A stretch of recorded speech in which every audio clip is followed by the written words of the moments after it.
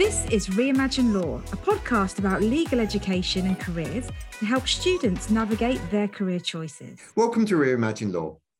Well, I'm delighted to be joined today by Roger Parker, consultant and coach to the legal sector. And Roger's also involved in Resurgo's SPEAR programme, mentoring 16 to 24-year-olds at the beginning of their professional lives. I knew Roger from my time at Reed Smith, where Roger was the EMEA managing partner.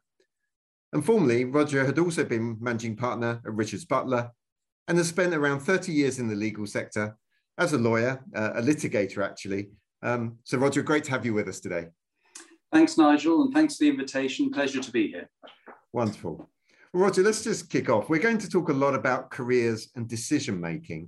And I think we're going to focus this especially around decision-making. You know, you've had to make lots of decisions in senior roles you've held, but almost how does that apply to careers? And also looking with both your coaching hat and my coaching hat on. So hopefully the audience and our listeners will gain a lot from some of those perspectives. And I guess, Roger, let's just preface this before I hand over to yourself with some thoughts.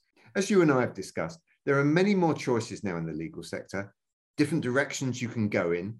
And I think if one were to think of careers and decision-making as a process, perhaps with steps or inputs, one thought I had, Roger, was what would a good process look like? I mean, perhaps we can begin just by thinking about there, you know, what have we learned, perhaps both of us, I suppose, but you're the guest today, about decision-making from a life in the legal sector?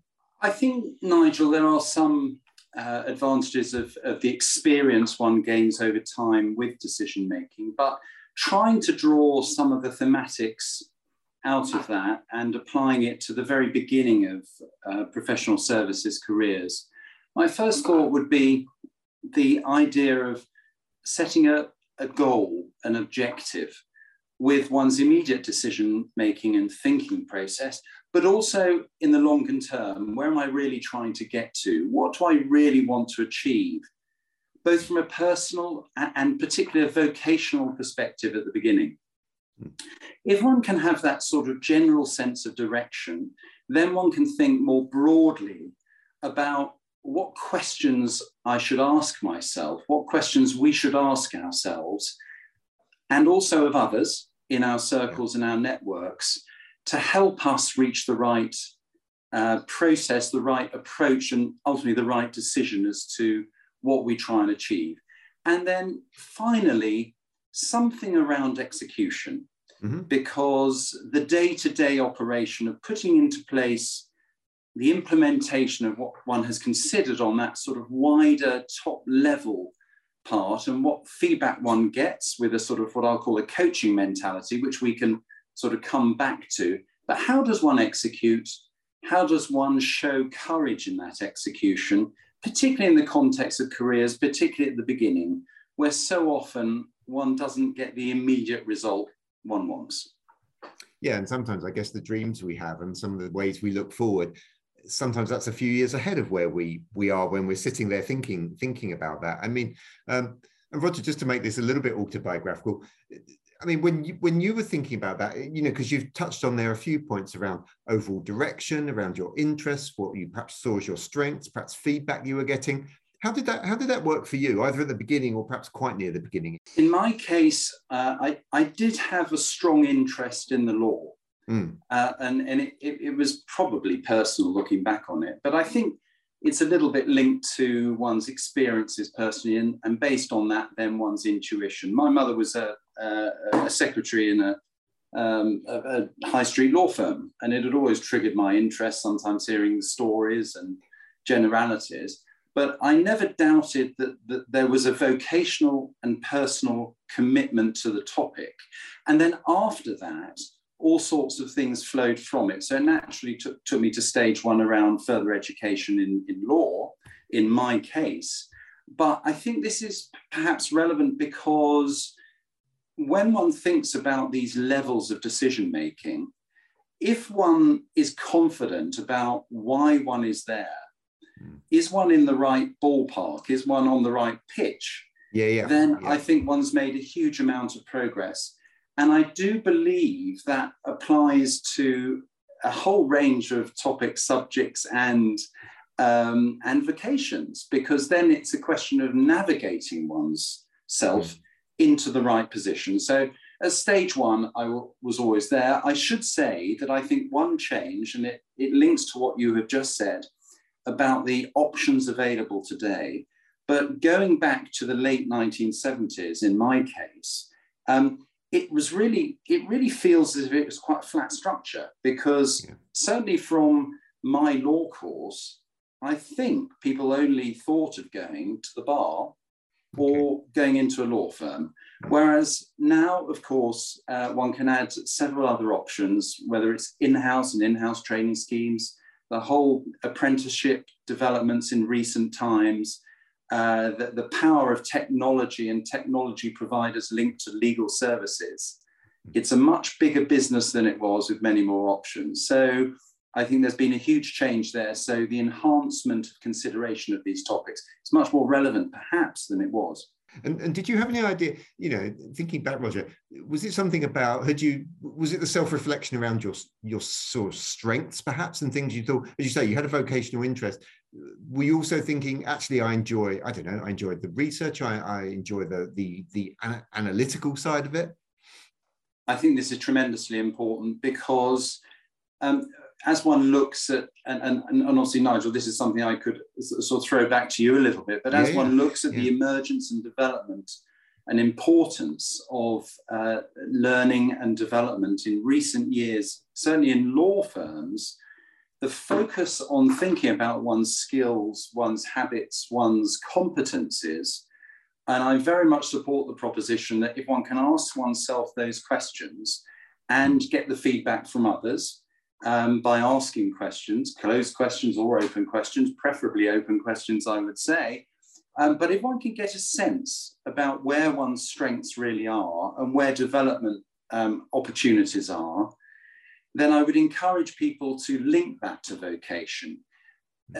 I think with experience, one can get perhaps a greater sense of how one balances strengths, development points, with what one is likely to achieve. So should I really push myself down an alley which perhaps isn't my greatest strength? And if one is operating on the vocational platform, one can blend these things together. But I do believe one ultimately finds one's path, and perhaps at the beginning, one is trying to get to the beginning of a quadrant, a funnel. Can I get myself into the right vocation? Am I in the right general area? But then I ask myself questions about, well, what is my topic? What is my subject? Say, for example, I'm particularly interested in the practice of criminal law. Say I'm particularly interested in the practice of family law or commercial law. That might tend to point me in a certain direction. So I think these early questions might be around that. And then one can focus one's research investigation and questions in those particular areas, rather than having a huge platform to play with. And Roger, that takes me onto a thought, because you say once you funnel down a little bit, it then takes me to the thought that we often hear about now. A challenge for people is about building networks to get that feedback and to almost find out about, you know, well, what's it really like working in those areas? And as you say, some of us have had networks, some of us have been starting, you know, I'm first generation to go to university in my family as well. So you know, that whole thought of actually, how do I build my networks? Are there any tips? And Roger, I'm thinking also of your mentoring work you do with on the Resurga program as well. I mean, are there any tips there around networks that you would pass on to people? I think the first tip, I feel strongly about this, the first tip is one's immediate colleagues in the education system, in the learning system. And I would apply that to the late 1970s and college and university. And I would apply it to very different situations, such as the Resurga program you mentioned. If students and youngsters can build confidence through social, personal, and professional and business interactions, it's a very powerful beginning. It's a very powerful confidence builder, and confidence is, I believe, a massive issue here. Yes. But for anybody from any walk of life. And just to say, in my case, those examples from 1978, I had dinner 2 weeks ago with some of my colleagues I met in that very first week. Wow. One lives in Australia and has completed a career now working in-house, and I would say in-house, but also in a highly commercial environment on the board of an energy organization. Mm-hmm. One is now running a museum, having followed through on a major commercial career, starting with law. Interesting. There's someone like myself who went into management at a law firm. Yes. And there was someone else there as an example who is still a full-time fee in a very specialized area. But my point being, those long-term relationships build confidence, they can build contacts and work ultimately as one gets more senior. But I would start there, and actually in time you can get huge feedback from those people. But that's only one example of a network, and interlaying networks upon networks. I think there's quite a lot of work done on that topic itself.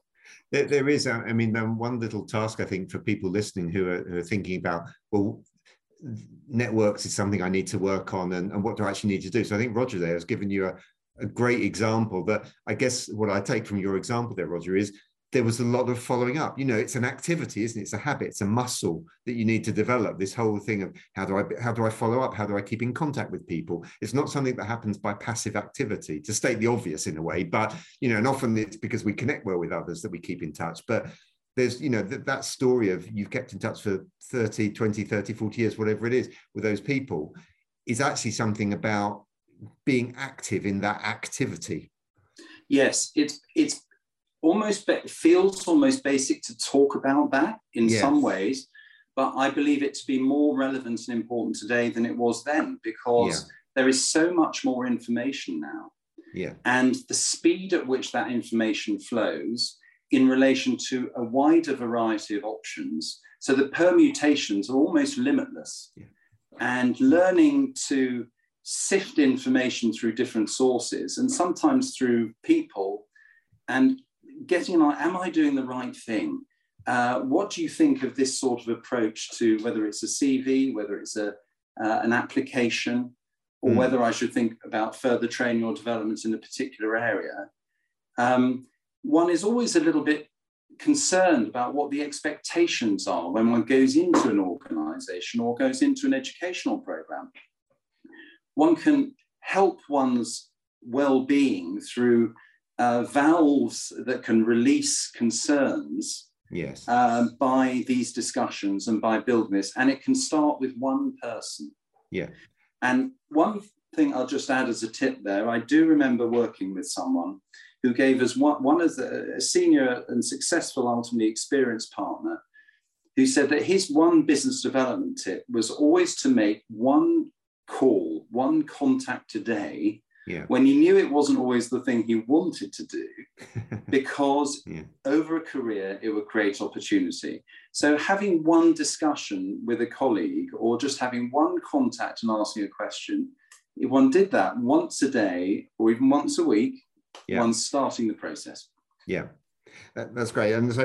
And you've hinted already there, I suppose we've hinted by the asking questions point in the network about decision making as we go on to sort of further steps in career. And I know that's something you and I have spoken about a number of times, Roger, but in terms of that, because you talked about yourself, you say you were in a client-facing fee earning role and then decided you wanted to go towards the management side. So how do you look at sort of subsequent opportunities? So let's roll our timeline forward. We've for all of you listening, you've explored, you've used your network, you've got a first role, and now you're a few years into that. You're thinking, well, is this still, to Roger's point, am I still on roughly the right direction I want to be on? Let's think about subsequent decision making, Roger. And I don't know if there's either some examples from your management experience of decision making or even career decision making to highlight here. Well, one thing as one thinks about transitions, I think the process and the decision-making processes themselves are relevant to the primary topic which we've discussed already, which is how one sets about assessment of career opportunities. Yeah. And here's why, because I think, say in the practice of something like law, in my experience, and I'm not saying this is by any means a rule, but in my experience, achieving some levels of progress, development and success in particular topics builds confidence and credibility. So if one is looking at it personally, I was a litigator and over the years developed that commercial litigation career, but ultimately progressed towards management. I think once you're in a particular position, once you've gone through the process, then other opportunities will open up. And for someone becoming a trainee in a law firm, then a junior associate, a mid-associate, a senior associate, a little bit of stage by stage, which is why it's important to get on the right platform, but remembering that one is just trying to always move forward. One won't go straight from trainee to running an accountancy firm or something. So that's one thing. I think though once one is there, I think intuition is important. And I think it has a role because by that stage, built on one's experience, one starts to feel where one's strengths are and where one wants to go. So in my case, I was litigating. I became head of a litigation group, ultimately managing partner of a law firm. But the process was broadly similar in the sense of what's the overall direction. I could see I was moving towards another opportunity. And ultimately, I felt that was something personally that I wanted to pursue. I felt it was something I was relatively good at on the people side. So going back to the beginning, yeah. What do you relate to? Do you have a topic you relate to? Do you have some personal skills you feel you can deploy? On top of the vocation, you will start to get a drift. So I had that drift. When it came to decision-making, Nigel, shall I just say a little bit about that in the context of business or in the context of personal? Well, I think let's take the business example, because perhaps there's something, because I'm just curious, and we've talked a little bit about intuition, so I'm curious, let's come back to that. But let's take the business example, Roger, and see what we can draw out of that. So if one takes one of the biggest decisions I was involved in, which was around merger of Richards Butler and Reed Smith, for example, to form what is now Reed Smith. I mean, there were similar stages in the sense there was an overall planning and strategic exercise around what is the general sense of direction, in this case, rather than one person, of a business, as a group of people, and in many different jurisdictions. So what is one's purpose? What's one trying to achieve? Then one thinks a little bit about the consultation process, the discussion process, the open question process, the coaching mentality process, really, with one's stakeholders and also with other people who may be independent. And I've got to say, one goes right back to the beginning again. One asks parents, one asks colleagues, there are lots of people, one's tutors, etc. And once one's consulted around that and hopefully confirmed the general sense of direction and maybe changed it slightly and thought, well, what about that? Have you thought about that option? And why are you doing that? And challenging oneself. Yeah. Then one gets into questions around, I think one looks at one's strengths, because is this all achievable? You can have lots of sort of, I want to be a partner in the best law firm or the best accountancy firm in the world, whatever that means, but one doesn't get there straight away. How are my skills positioned to get me to the next stage? What are the assets of the business? And then in due course, execution, and slightly provocatively, consult less about execution. Consult about purpose and goal, but execution has to be efficient and effective, whether that's making sure you're writing one letter or one application, or whether you need to do 2 or 22. But there often needs to be a discipline. And I do feel now, for people who have to go through processes around applications, that I have to say are much more complicated and challenging and require more diligence just to complete than they did in the old days. So again, that's a reflection. But I think those pieces of the equation ultimately are key. And we ran process on that basis. But I think if one thinks about process, one can say, right, I've done that, I haven't done that, and I really perhaps should think about whether I should investigate a little bit more. And then I think a final point is timing. I mean, I have heard the idea that when one starts a new job or a new role, shortly after that, within reason, start thinking about the one after that, because prepare for the next role sometime before you get to the end of the one you're currently in, because then you've got time to explore. And in the case of the business exercise, which I mentioned, we certainly did the first stage and the second stage right up front and before we got to execution, because you don't want to be executing at the same time as you're liaising with your stakeholders. So do your consideration discussion and speak to people continually, and before you even really have to make a decision, if you can. Sometimes it doesn't work like that, of course. Yeah, it's interesting, isn't it? And I've been thinking as you've been speaking, Roger, again, about this point of intuition and almost what leads you onto the right path. And one thing we talked about, I think, in the very first podcast we did here was about being connected with your values and your purpose and your sense of, which was your early point here around what direction are you traveling in. And you've mentioned consulting. So I get consulting with others, I mean, and your network and the open questions and, you know, or whether it's your stakeholders in the merger situation. And, you know, we talk often about logic versus emotion in decision making, I guess, and what leads you to intuition, or the famous phrase, the gut thought is that I should do this, or I should take that job, or I shouldn't take that job. So I guess, Roger, what we're saying partly is to people is make sure you get different points of view and nice varied perspectives to build in that builds your intuition, if I've taken that correctly, I think. Absolutely. I think it's such an important point. And at no point would I personally ever exclude the intuition, because I think ultimately the intuition probably drives the final decision. Yeah. So if one looks at different processes, the role of the algorithm, well, understand why one is looking at the algorithm and what it may be concluding in its recommendation to you to do something. Yeah. But ultimately, you make the decision, and the algorithm is just another input in my world. Yeah. But so I think that's important. And actually, I should emphasize, and I don't think I did mention when coming to this question at the beginning or early stages of career, what are the values you hold? And I appreciate this can be more challenging early on, perhaps, because to some extent one may feel one has less choice. I mean, one must start from the premise, you know, I want to work, I want a job. And so there's a role for one's own values. But what are the values of the organizations you're looking at potentially setting up a career with? And again, because information is available, garner that information, speak to people as much as you can about those sorts of organizations, always paying attention to, you know, hearsay and things like that, but nevertheless gather information and views that will feed your intuition. Yeah.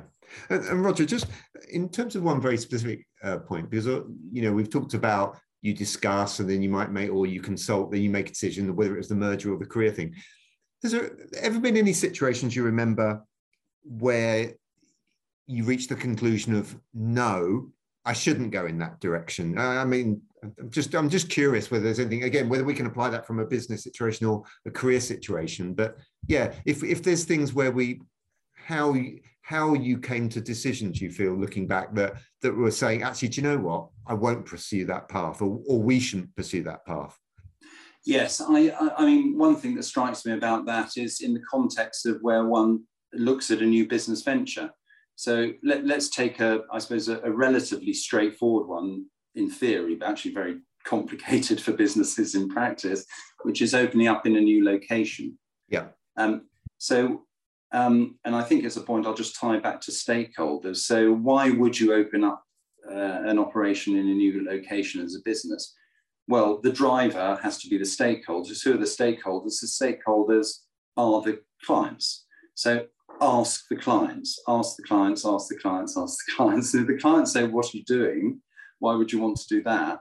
then there's quite a strong message. Yes. So I think that goes back to I'm in the zone of saying, well, my purpose is to serve clients in these different jurisdictions because we've identified they have need.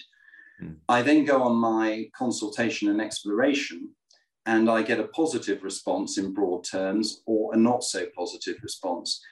If you get a not so positive response, it's a simple example, but the answer is no. If the clients are saying, why would you do that? Well, I would think, generally speaking, forget that and say no.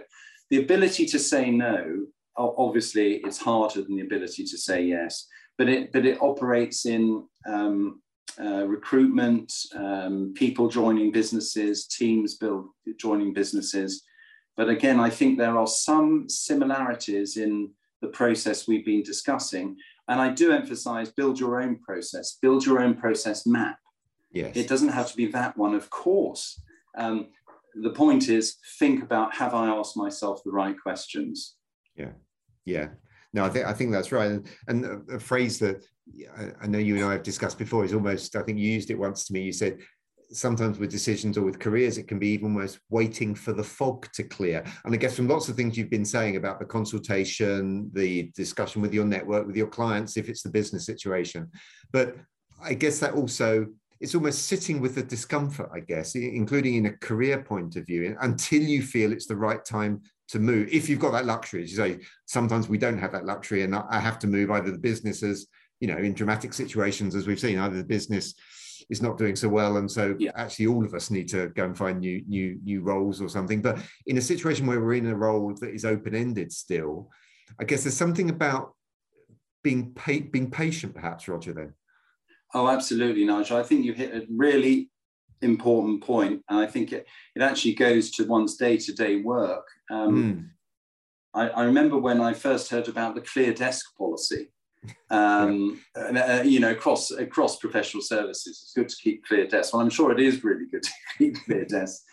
One challenge with keeping a clear desk, I'm talking about physically and mentally, not the thing, is actually, if you work to clear your desk before you go home every night, you're probably like to be there longer than you would otherwise have been, because there's always another bit of paper or another email. So I'm not sure that is a great sort of concept, because I believe one needs to manage what's left on the desk. Mm-hmm. One needs to manage uncertainty. So if we could all try and have 10% or an eighth or something of our unfinished business, our unfinished work, our uncertainty, and say, I'm going to put that for the night or the week or the month in the unfinished business area. One can almost organize one's uncertainty. I'm not suggesting for a moment that there's some uncertainty that is deeply troubling, that one can do that. But I think with some administrative stuff, one can do that. So the point about process is to throw up questions and perhaps answers one doesn't want to hear. One needs to be able to manage that information. Because ultimately you can just adopt a positive path.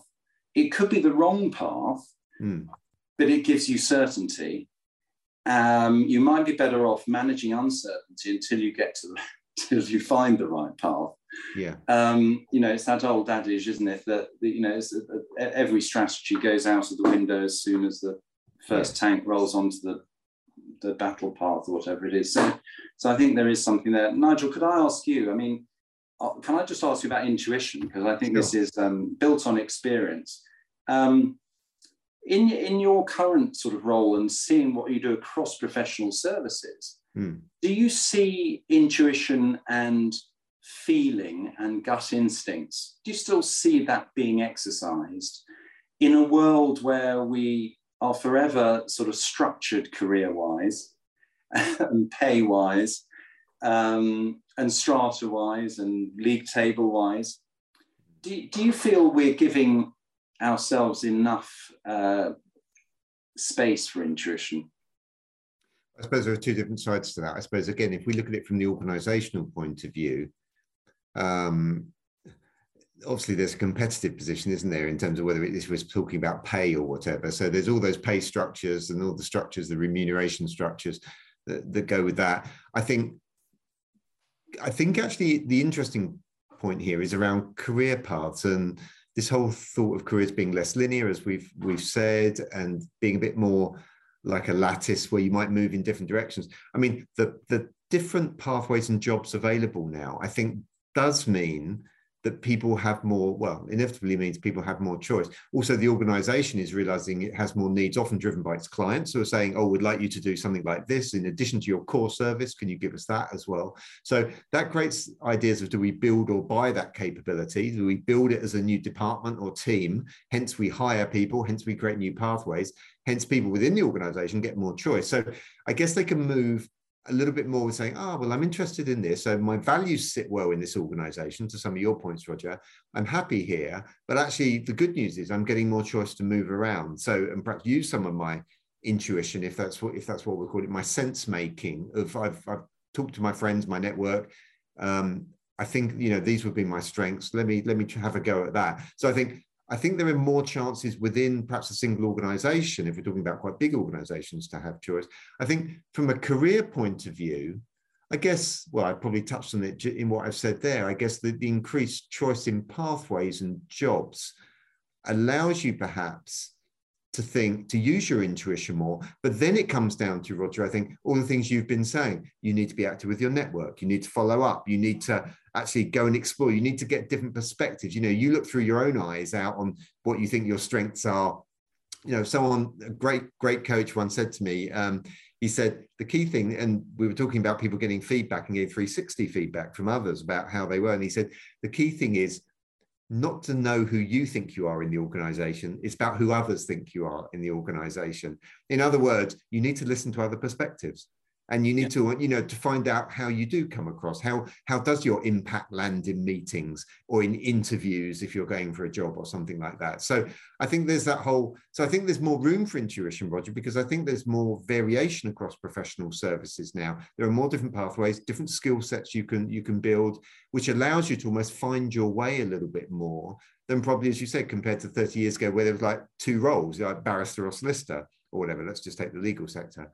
Again, it's probably true in the accountancy world as well. There's all these new types of legal or financial services providers or whatever, with all the technology coming in, as you said. So there's all of that. So I think there's more room for it. So I think trusting your intuition, but I think trusting your intuition through an active approach to it, as you've been saying, I think probably is that's how I would answer the question, I think, Roger. So I think the answer is yes, but I think you have to have your strategy, your process, as you said, to guide you well. I'll never forget that, a CEO once said to me, he said, the one thing you need to get used to if you're like at the top of an organization is you need to make decisions with 60% of the information. And I just thought that was a really interesting point. And, so it goes back to the point of intuition. Use your intuition, but how do they make it with 60% of the information? They make that decision because they've gone and discussed, they've talked to the clients, they've done all that exercise. And so there's something that they just feel, and they just say, do you know what? That just feels either the right thing to do, or as you said, the answer to that, I think, should be no, and we shouldn't do that, or I shouldn't do that, either as a next step for myself in my career or for us as in the organization. So, Nigel, it does make me think, as I hear you say that we should remember that choice is a privilege. Yeah. And so if we get ourselves into the position where we can choose, or think we can choose, or ask questions that might enable inspired choice to be made, I mean, that's a real privilege. And I think one needs to, what we've been talking about is adaptation around that, because there's more choice. We should be thinking more about how those options develop and pan out, and asking questions is just a fabulous way of garnering information. And I do think the ability to say no, because I wouldn't want one to think that because there's more choice and one can move around, that doesn't mean one should. Absolutely. One explores, right. One says yes, one says no. It can reinforce the bond between employee and employer. between partner and partnership, because it can make people realize why they are pleased that they are where they are. Yeah, and Roger, just to end, because I'm conscious of time, but I think just to end, that almost takes us back to the very beginning, because it goes back what we've been saying, that there's more choice, there's more pathways you can take. It goes back to, I think, in a very positive way, to your point right at the very beginning of almost what field do you want to be playing in, and what connects with your values, what connects with, you know, where you actually are interested, your strengths and all of that. So I suppose what we're saying is, use all that data that you gather from your network, from your questions you ask, to then say, okay, what direction do I think that takes me in? First of all, as a first step, and then perhaps as a second step.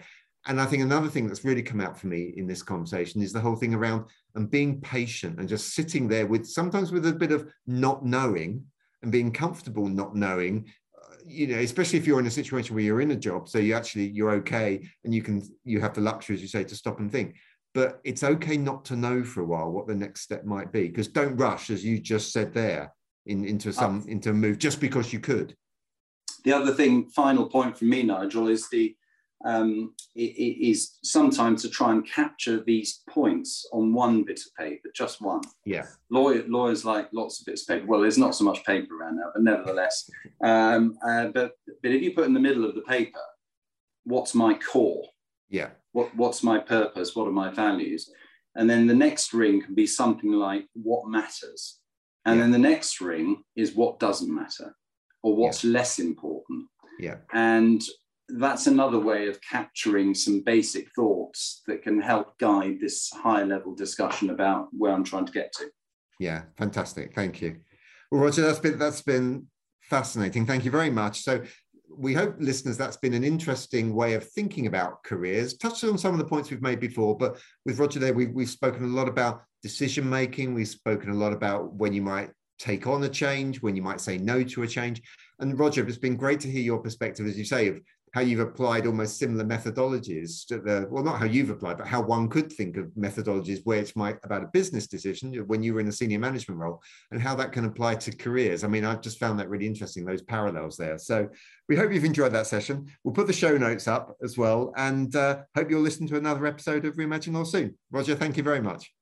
Thank you. Bye-bye.